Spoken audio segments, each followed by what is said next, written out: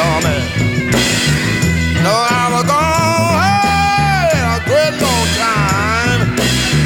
Well, when I came back home, my baby still said she's mine. She still said she's mine. Welcome back to this season of the VNP Anthology Podcast, our 16th, dedicated to the story of Cadet Records. I'm your host, Stephen Anderson. On this episode, we'll explore one of, if not the, most controversial blues albums ever made, Muddy Waters' notorious 1968 album, Electric Mud. We'll hear from Marshall Chess, the album's co-producer, and a man whom Waters often referred to as his white grandson, as well as Robert Gordon, the author and documentarian who quite literally wrote the book on the legendary bluesman. In his biography, Can't Be Satisfied, The Life and Times of Muddy Waters, Robert poses a question in reference to the bizarre portrait of Waters that takes up the gatefold of Electric Mud. Likening the blues legend to the Mona Lisa, he asks, is he smiling or is he wincing? It's a puzzling quality that's just as present in the music as it is the packaging. From song to song, even moment to moment, Waters' performance on Electric Mud veer from hesitation to hubris, from confounded to commanding.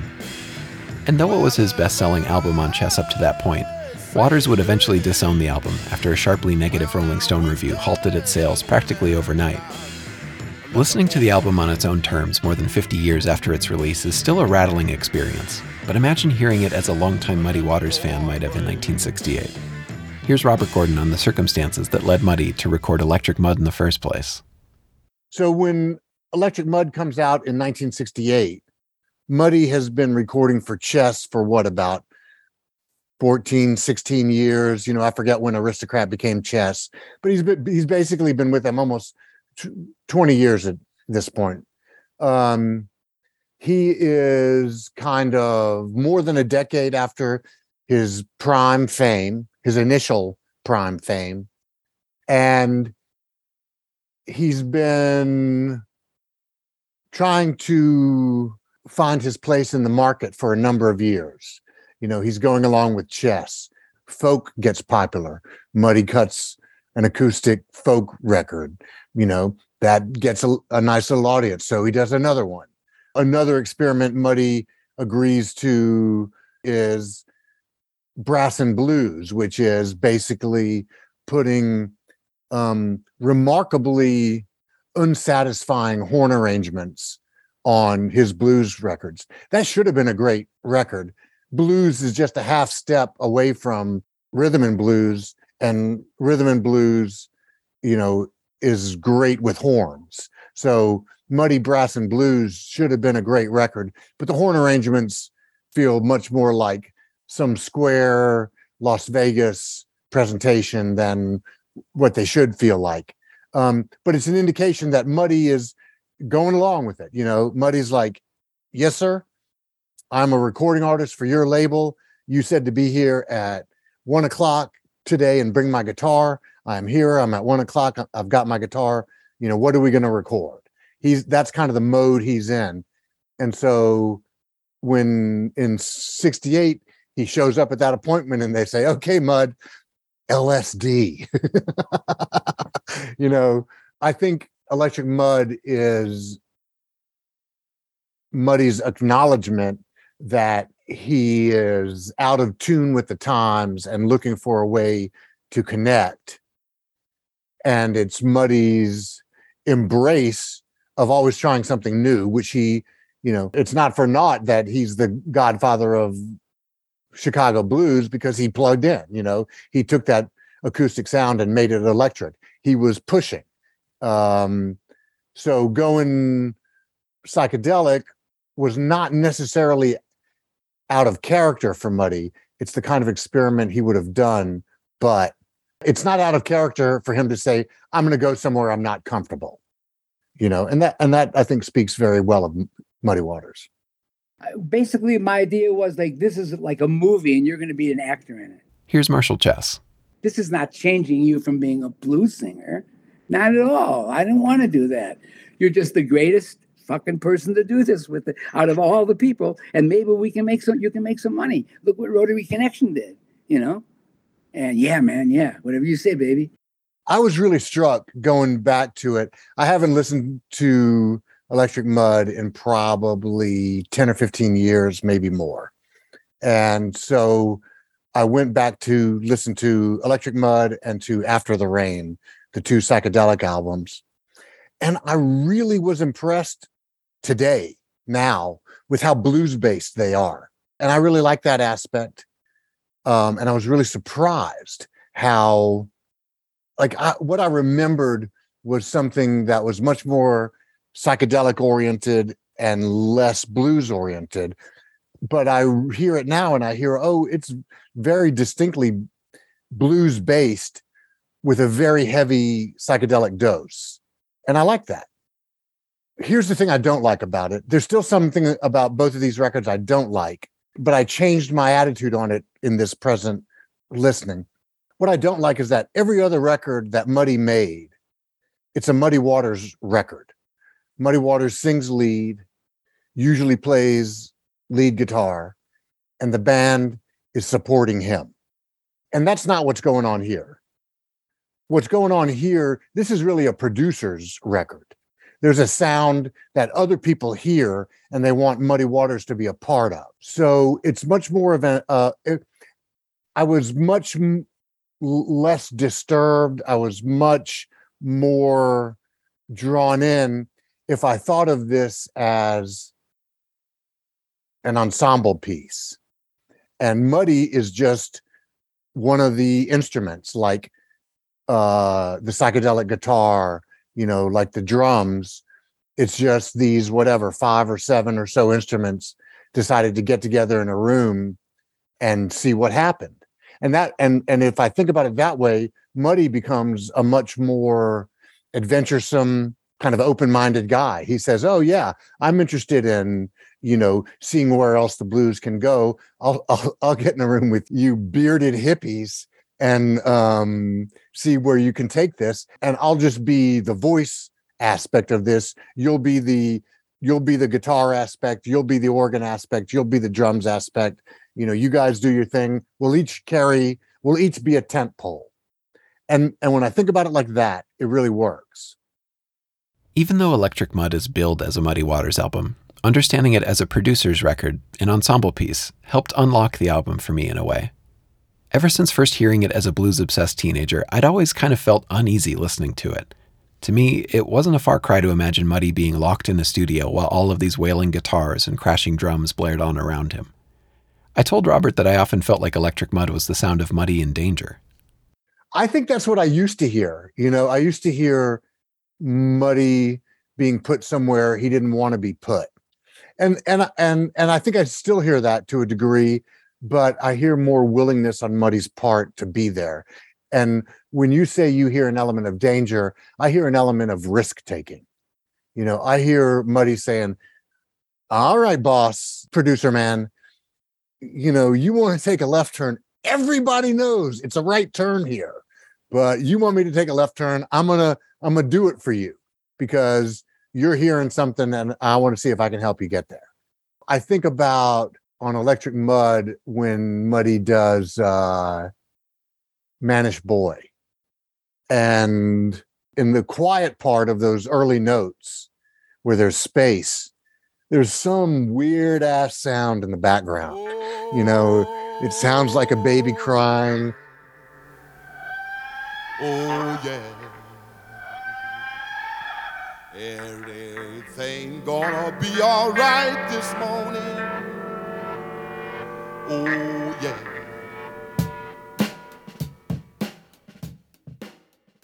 It sounds like an electric guitar a little bit. It sounds like a synthesizer. Who the hell knows what it is?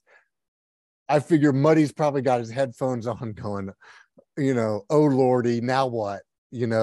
But I know the words, I know how the song goes. Let's try it again and see where it goes. And he's willing, but that little, that it's such a different, it announces itself as a different take on a familiar song, because where normally there's that keening answering slide to Muddy's vocal, there's just this weird crying sound in the background. So I was really taken by that when I went back to listen. as an example of the strangeness. Several times between the two albums, I think you can hear Muddy. He's like 1 second away, 1 beat away from going, Marshall, what the fuck is going on here, man? But he doesn't. And I think that's important. That was it. I was into psychedelics. I was into all the guitar players, all the early English guitar players and all that. And I was having those kind of conversations with all the young black musicians, Phil Upchurch, Pete Cozy, who was totally psychedelic out, We talked about it. And Charles helped me. Charles and Gene Barge helped me put them together, to make them into a band. It really gelled. They saw, they liked it. I mean, it's like none of them were playing that style separately. So when we got in the studio, it was a very free form, maybe a week for sure of rehearsing without money. Rehearsing the songs, the equipment. I had to buy Marshall amplifiers. We didn't even have the equipment. I had to buy Cozy wah-wah pedals, and I bought a Marshall amp because it had my name on it. I like that. I bought a big amp, even though that was the best amp at the time. These big Marshall amps. That's what Hendrix used. And we had a lot of talking about it. Can we get way out? Go way out as you want. I said, that's what I want you to do. I said, go be, And then it just layer by layer. So, I forget the first cut we did, but that was a layer by layer. The first couple tracks were the hardest. They didn't know how far they could go. Nothing was written. Charles did write the changes, chord changes. That was it. No playing parts. So it was totally just chord changes based on the original blues song.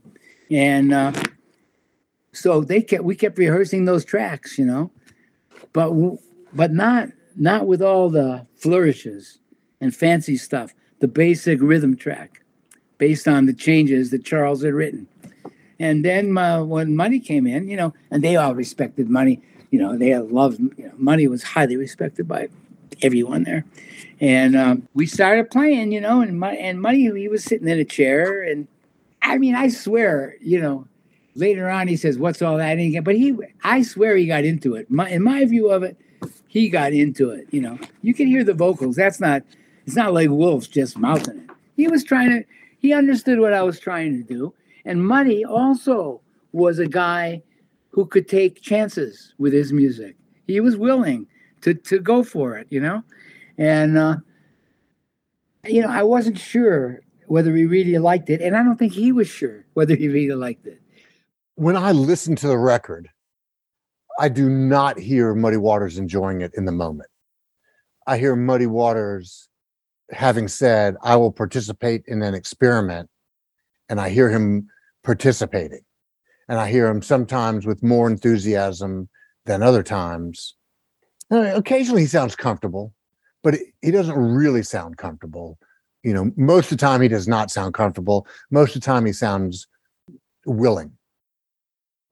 And I think the fact that another psychedelic record was made after the first one is an indication of Muddy's relationship with his record company more than anything.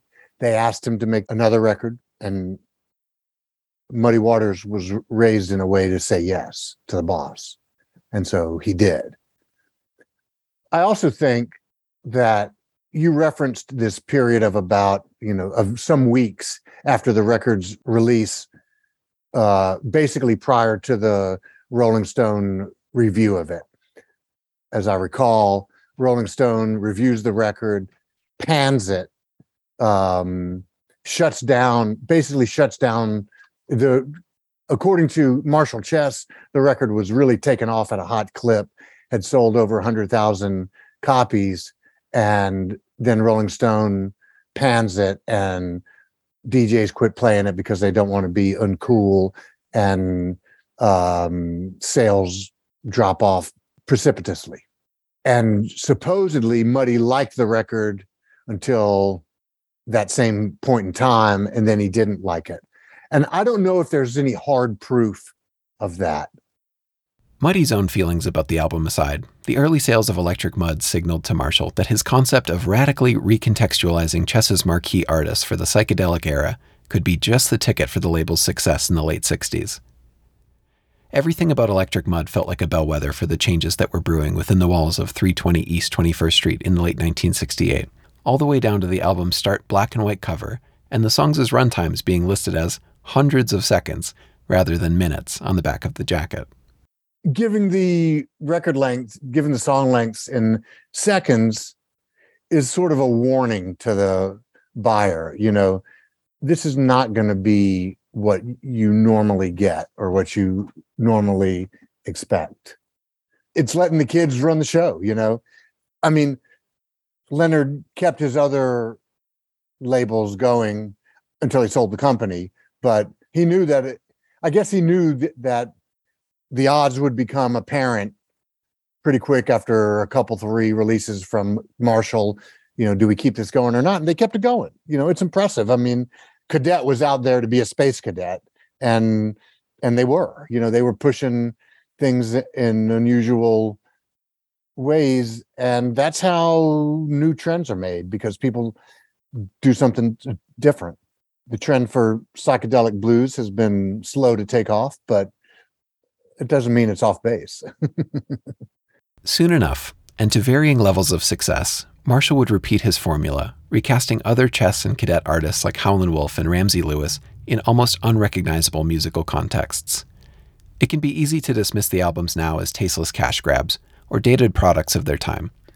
I mean, Howlin' Wolf himself called the Howlin' Wolf album dog shit, sales figures be damned.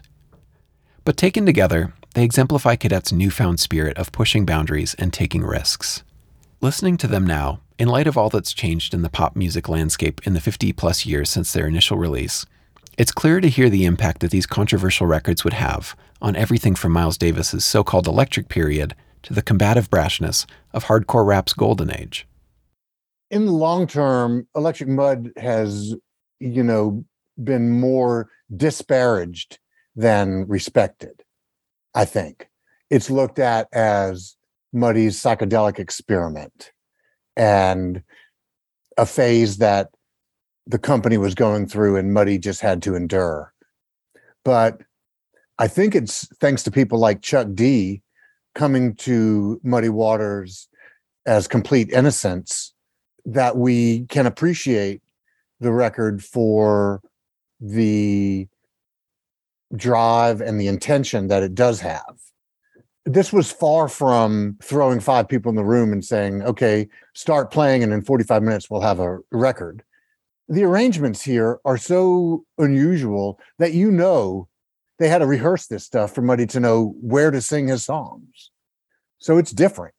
And so the legacy is, to me, what I take the most from Electric Mud after all these years is almost more conceptual and attitudinal than it is artistic about the music particularly, because I think the fact that Electric Mud could inspire young Black rappers and hip hop artists 30 years after it was made, 25 years after it was made, is an indication that it's okay to get out of your comfort zone.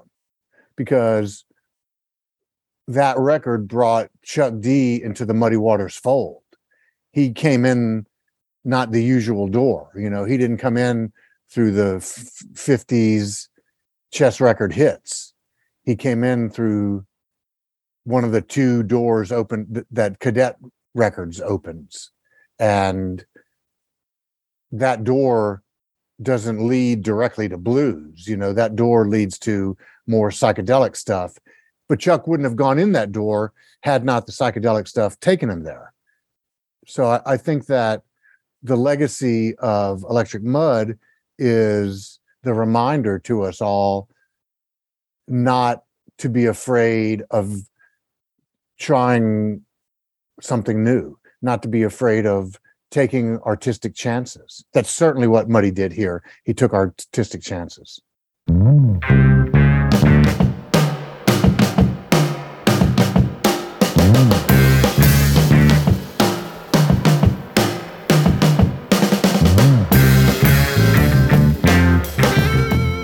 Cadet's risk-taking would pay dividends in the short run, but one of Chess's biggest bets, selling the company at the peak of its success to an audio tape manufacturer in early 1969, would set in motion a series of events that ultimately led to the label's rapid unraveling. On the next episode of the VMP Anthology podcast, we'll examine Cadet's meteoric rise and tragic downfall through the other 7 albums included in the box. Along the way, you'll hear how a hashish trip in Morocco inspired Ramsey Lewis's tribute to the Beatles' most experimental album, as well as an Etta James album of Paul Simon originals that could have been. Stick around. This season of the VMP Anthology podcast is hosted, written, and produced by Steven Anderson. It's executive produced by Andrew Winnestorfer, and it's produced and edited by Jim Hankey from the Vinyl Emergency podcast. A special thank you to Marshall Chess for being so generous with his time and for helping with this podcast and the liner notes, because without him, this box wouldn't have happened and these albums wouldn't have been made in the first place. So thank you, Marshall, for your contribution to music history. And thank you again for your help making this project a reality. And so, my friends, we leave you with this. Listen to more Soulful Strings.